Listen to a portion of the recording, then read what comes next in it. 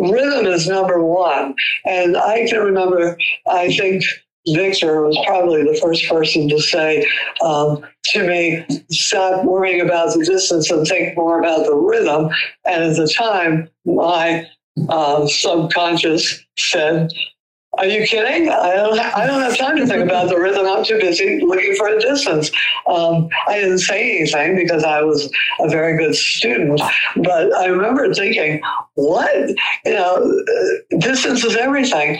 But if it's obvious and you're going around and that's all you're thinking about, it's going to be for the world to see, and the horse will probably get quick if you're asking it to, leave long or making multitudinous adjustments, where the rhythm covers that up. If you're a little bit deep to one and a little bit long to the other, as long as you don't violate the rhythm, it's almost imperceptible. Welcome to the Practical Horseman podcast, featuring conversations with respected riders, industry leaders, and horse care experts. The show is co-hosted by Practical Horseman editors, and our goal is to inform, educate, and inspire. I'm Sandra Olenek, and this week's episode is with hunter jumper trainer, clinician, and judge, Holly Hugo Vidal. Based out of Brownwood Farm and Arbor Hill Farm in Georgia, U.S. Equestrian Federation Big R judge Holly Hugo Vidal maintains a busy schedule training her junior and adult riders, as well as giving clinics and judging. With her former husband, Victor Hugo Vidal, she ran the successful show barn Cedar Lodge Farm in Stamford, Connecticut. Another mentor whom she discusses during our conversation is the legendary jumper and hunter rider Rodney Jenkins, who provided her with lessons in reading horses and creating in them a desire to please. She's also the author of the book, Build Confidence Over Fences. During our conversation, Holly talks about why details such as cleanliness and being on time for a class are important and how they affect your performance, what she likes to see while judging hunter and equitation rounds, and why riders worry too much about seeing distances. She also gives a great exercise to help people who do become anxious about seeing a distance. It's one of my favorite. But before we get into the conversation, I'd like to share a word from this episode's sponsor, Bimeda. Bimeda might just be the largest animal health company you have never heard of till now.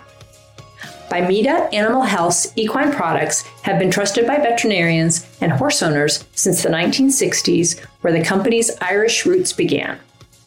Bimeda is one of the largest producers of dewormers for horses, like Equimax, Bimectin, Duramectin, and Exodus.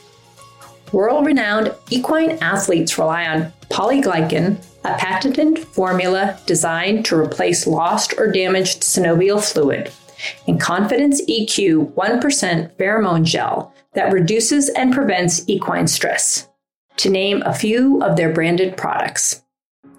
Bimeda encourages you to consult with your veterinarian before using any equine products for your horse.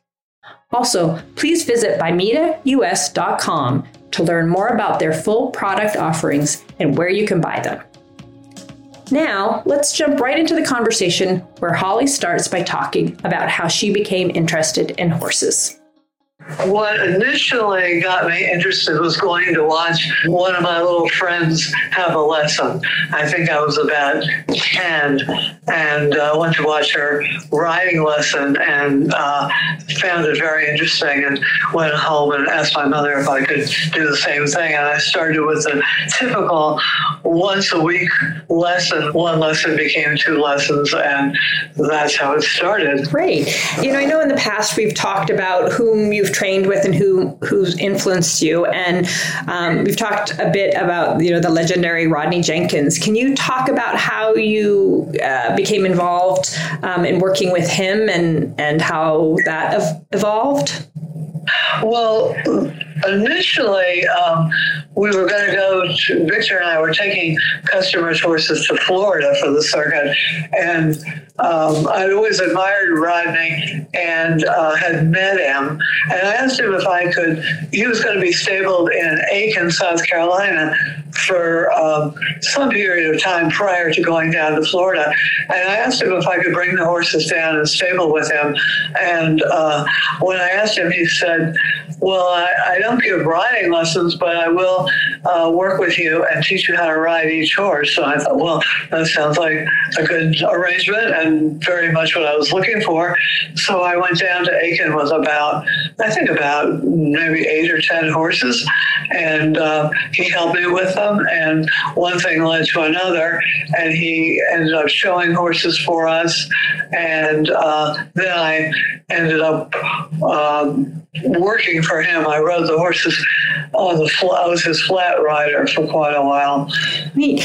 And what would you say, actually backing up a little bit, you were married to Victor Hugo Vidal. Can you talk about, how you met him and I guess what you learned from him? Well, I'd known him pretty much ever since I can remember. I used to board a horse at the Sleepy Hollow Country Club in Scarborough, New York, and I think that's where I first saw him. And so I kind of knew him ever since I was a child. And one day he came over to the barn. I was working for the summer for Arthur Hawkins, riding his sales horses. And Victor came over and offered me a job as his assistant. And Arthur was about to move to California, so it all fell in place. So I went to Cedar Lodge about 1970 and became Victor's assistant, so to speak. And then we got married about a year later. Great. And, Victor, was a genius in so many ways, in terms of, what you learned from him. Does anything in particular come to mind? I think a couple of things Victor was particularly good at was helping riders that didn't have natural ability. He was very good at creating a very successful rider who was not the most athletic, most talented. He gave them the tools that enabled them to win. And he was great at that. And also preparing horses for riders. I learned that most of the time I was with Victor, gave lessons and rode the customers' horses. And I learned how to ride each one to make them better for the individual rider, which is a skill in itself. And one more question about Rodney.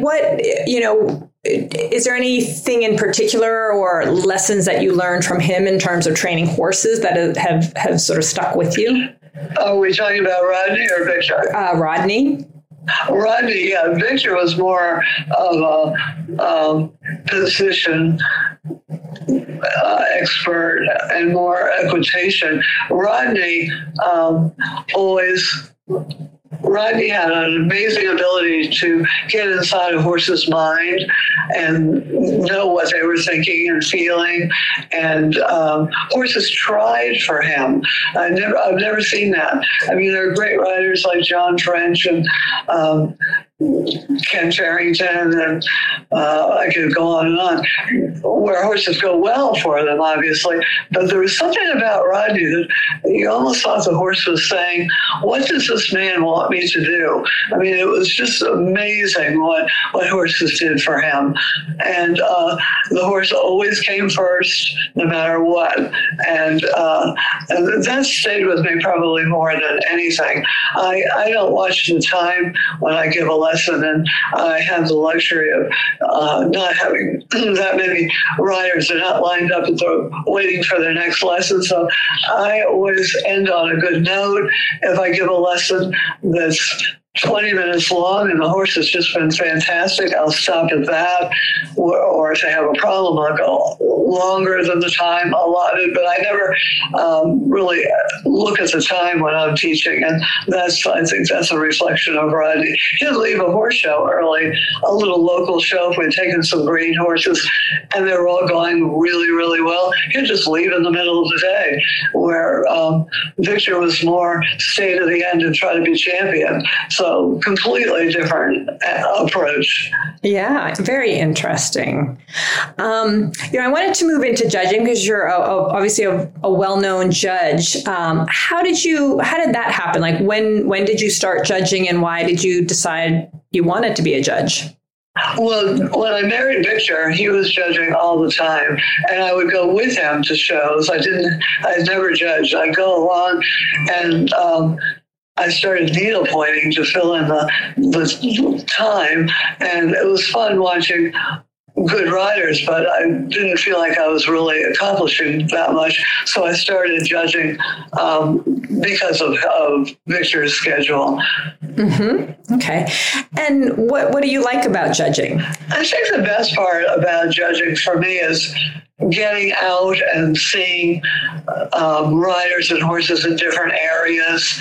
And it also carries over into my teaching because I remember when I first started to judge, I would look at teaching completely differently. I look at it from a judge's point of view. So I was able to help people more when I started judging.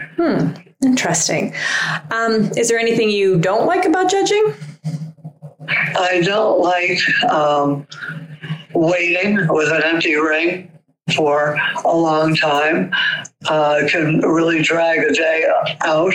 I think judging is very tiring, even though you're just sitting in a chair. Some shows go on for 10 and 12 hours, and you have to keep your concentration up.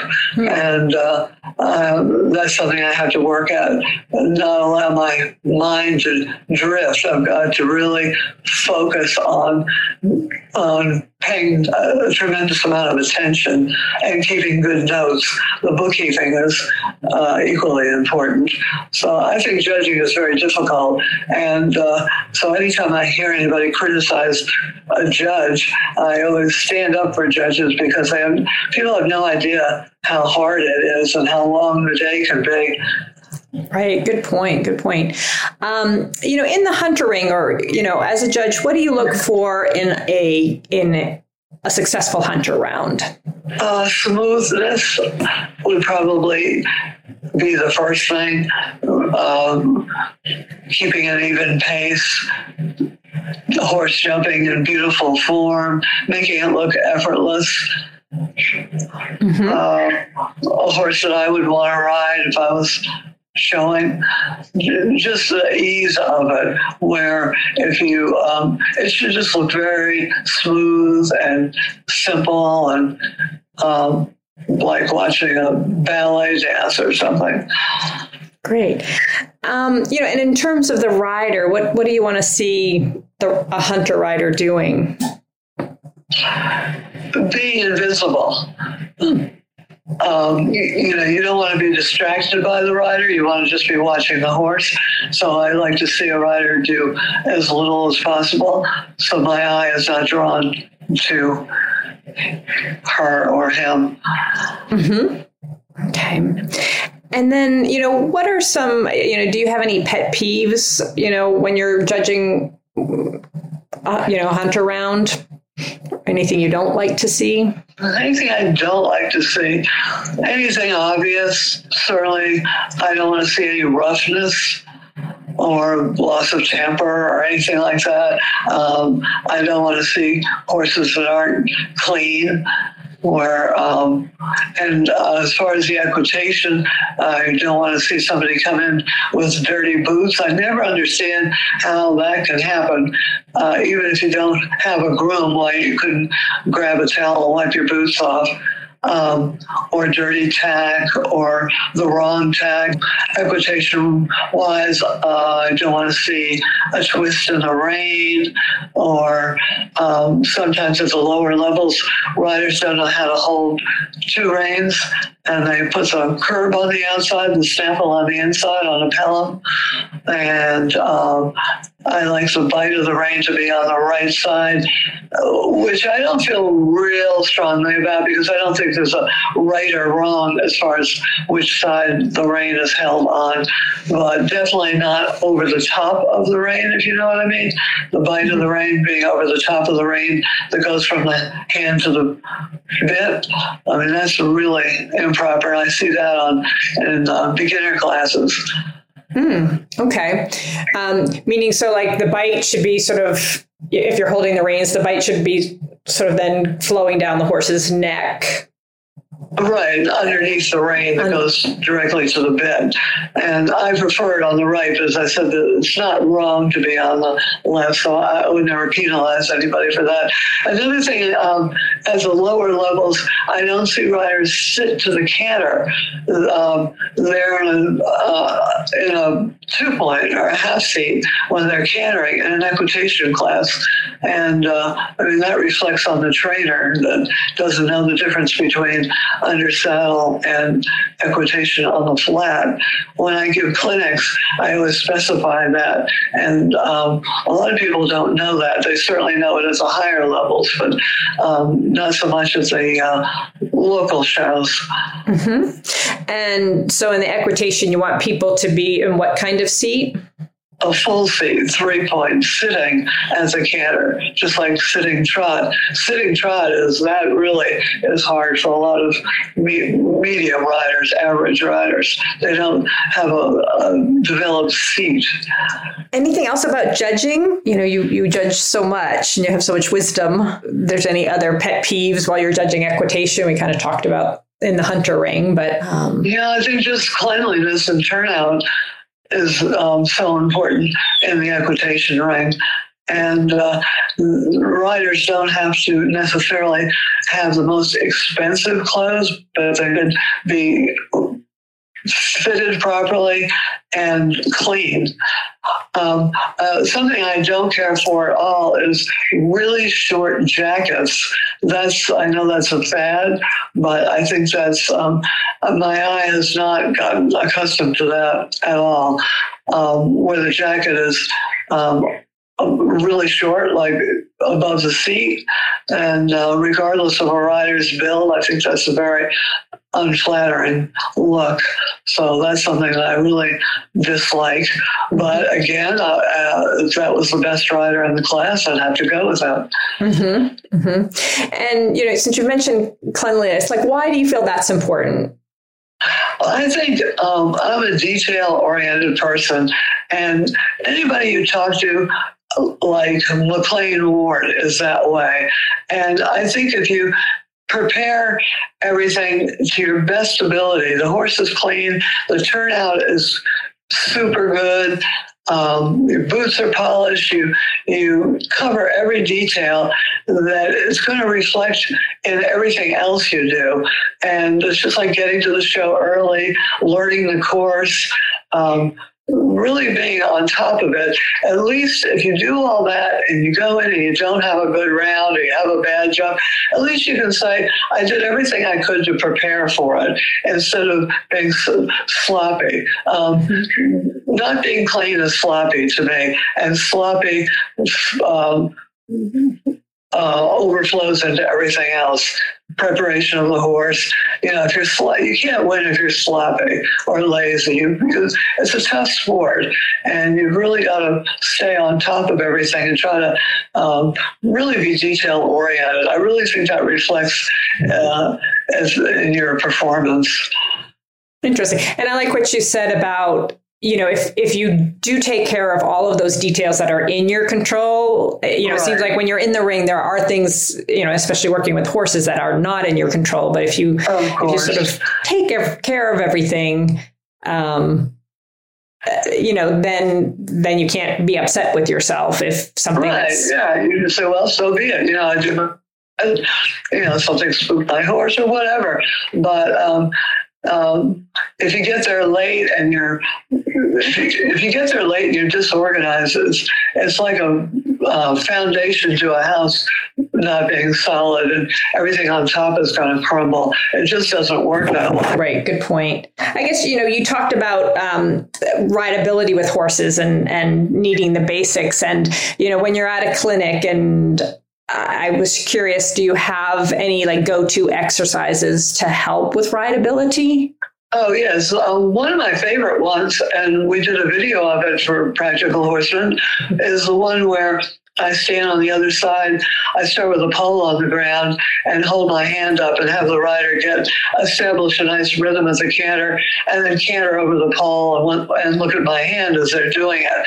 I actually have them look over at my hand prior to the pole, about 3 strides away, and watch my hand over and after the pole, and just concentrate on the rhythm and not the pole.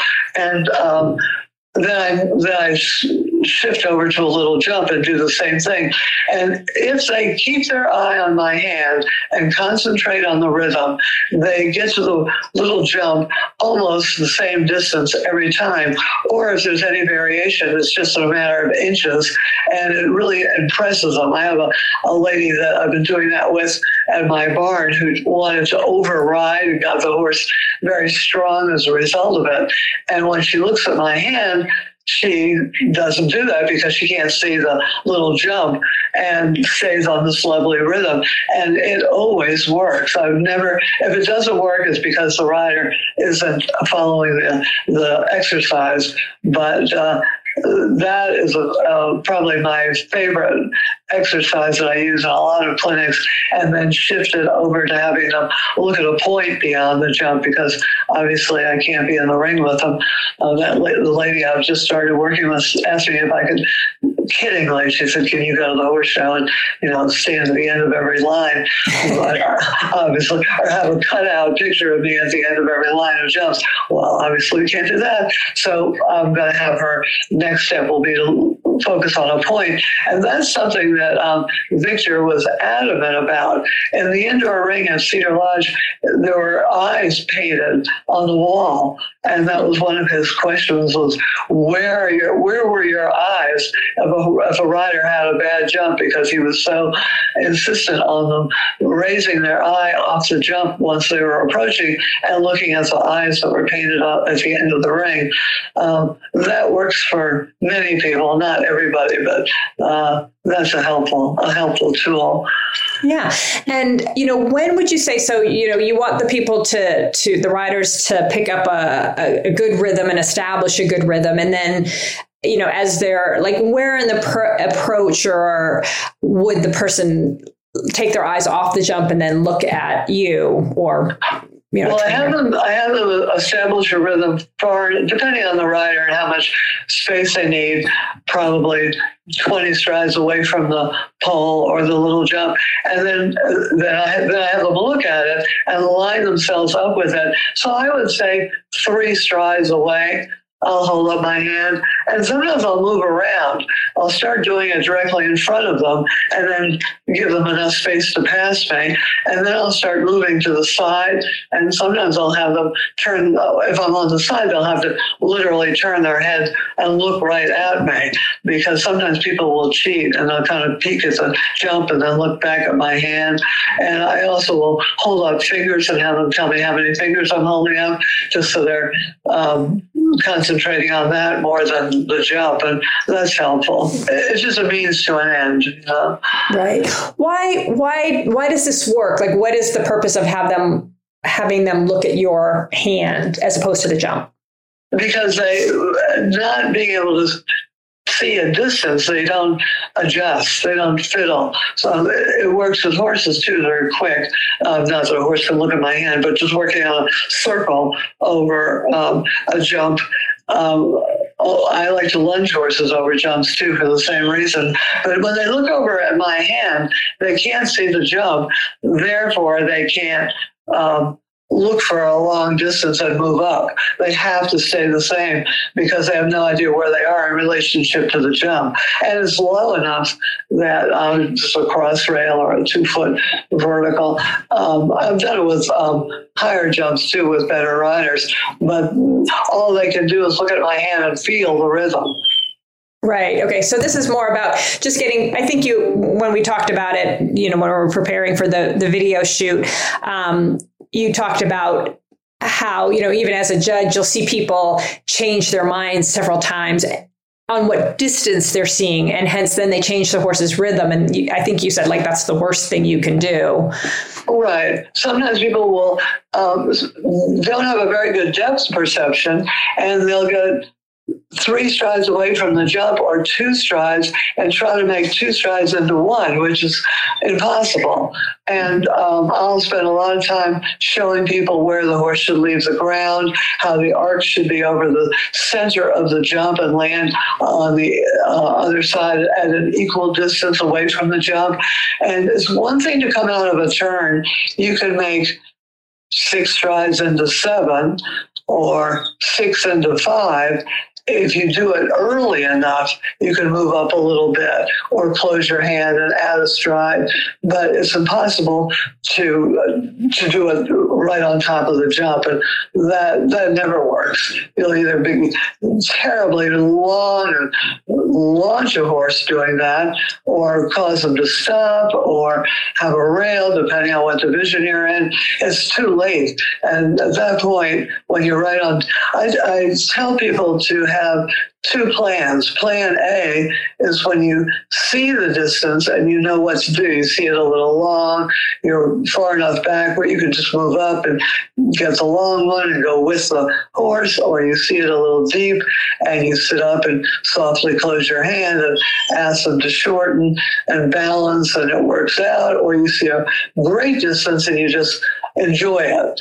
That's plan A. But plan B is when you don't see anything. You're totally confused and you're 3 strides away from the jump. You don't know whether you're 3 or 4 or 2. Then I tell them plan B is to sit very still and keep the horse in balance. And the worst thing that's going to happen is they'll just get there a little quietly and pat the ground. Because chances are when people don't see it, there isn't an ideal distance there. So you're not in a position to tell your horse to shorten or lengthen if you don't know where you are, if you're following me with that. Yeah. And, it'd be better. Sometimes I jokingly say you'd be better off if you would close your eyes, because then you wouldn't have made that big move in front of the jump. And I don't necessarily advocate that, but it paints a good picture. Right. So rather than like changing and maybe confusing your horse and, as you said, throwing him off balance, within 3 strides of the jump, it's better to almost let him figure it out. Exactly. Because you don't know if you're telling them the right thing. If you're confused, how do you know whether lengthening is the right thing? And if you lunge a horse over a jump, you'll see the horse make an adjustment, and if it's getting there wrong, they'll just shorten up. It's interesting, some horses do it better than others, but you've got to be smooth and keep the horse in balance and comfortable. When I was bringing green horses along, I might get to one a little deep or one a little long, but my horses really trusted me because I never lied to them. I never started steadying and then all of a sudden changed my mind and asked them to go forward and leave long, or the other way around. I would look up at the jump and I might say to myself, this is a little deep, but I'd make it work. I think a good rider makes every distance work instead of just panicking. Mm-hmm, mm-hmm. Right. And even if, you're an amateur or, not 100% confident in your ability to see a distance, still staying the same and not interfering with your horse's balance is the better approach than trying to, quote unquote, fix it.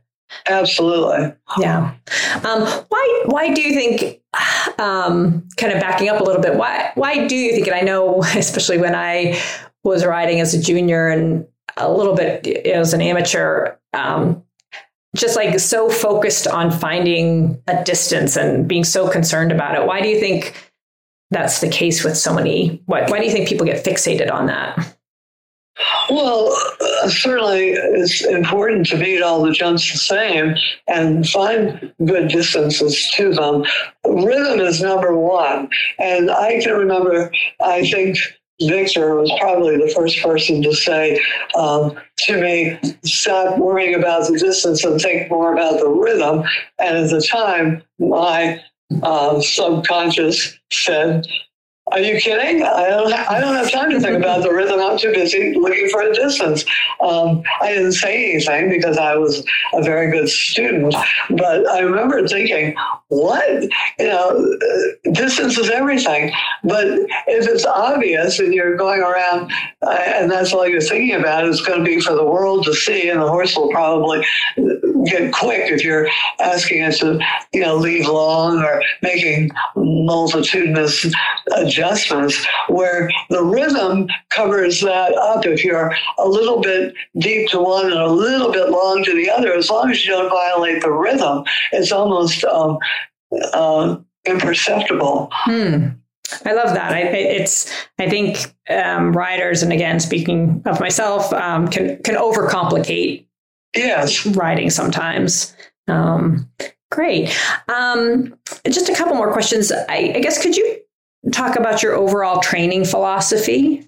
Well, as far as working with riders, I work on their position and their technique before I do anything else, because it influences the horse so much.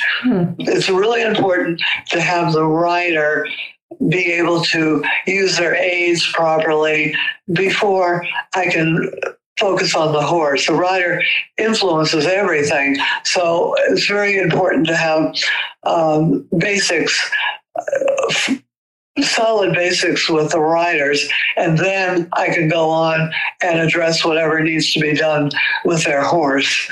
And so generally, the answer would be creating correct fundamentals in the rider. Great. And, I know you don't have a rider right in front of you, but could you talk just a little bit about what those fundamentals are? Like what's important to you in terms of, a rider's position? Having a solid base of support, meaning weight in the heel, a quiet leg, a strong core, having their body not stiff, but solid, so they can keep their hands and arms independent of their body, soft hands, and an arm that has flexibility in it, where they bend use the hinge in their elbow, and they can give with their hand and have a relaxed arm is really important. And their balance, where they hold their upper body, they've got to be able to sit in the middle of the horse. And if they're sitting, that's in the center. And if they get up and I call it lightening their seat, which is like a 2-point, not quite a 2-point, it's like a half seat. It's like a full seat is 3-point, what I call it, and then the next one would be half seat, and then higher up out of the saddle would be more of a 2-point, where you have no contact with your seat. But I have my riders ride with a very light seat, but not leaning forward, having their hip angle open, but being out of the saddle, and then an independent hand and an arm. And it's so important to be in the middle of the horse, because you have to be there in order to lengthen and shorten. And then with training, longitudinal work, straight lines, lengthening, shortening, and then lateral work where they're bending and doing shoulder in, leg yields, things, just basic, very, very basic dressage movements, stopping, backing up. If you can get your horse doing all that, then it becomes very adjustable to the jumps. Great. And overall, I like to ask this question, what do you think makes a good horseman? What makes a good horseman is somebody who cares about the well-being of the horse in all aspects. People, a horseman to me is somebody who knows about feeding, the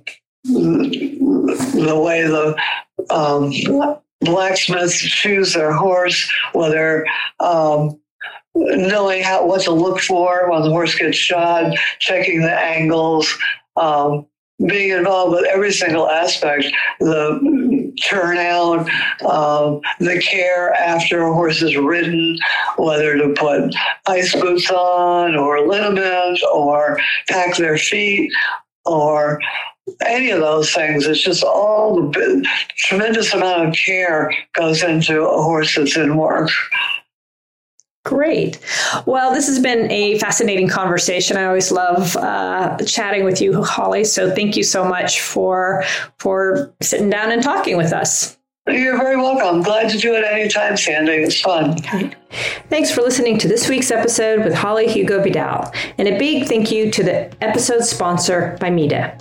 Learn more at bimedaus.com. You can subscribe to the Practical Horseman podcast on Apple Podcasts, SoundCloud, Stitcher, or wherever you get your podcasts. While there, please rate and review the show. I'm Sandra Olenek, and you've been listening to the Practical Horseman podcast.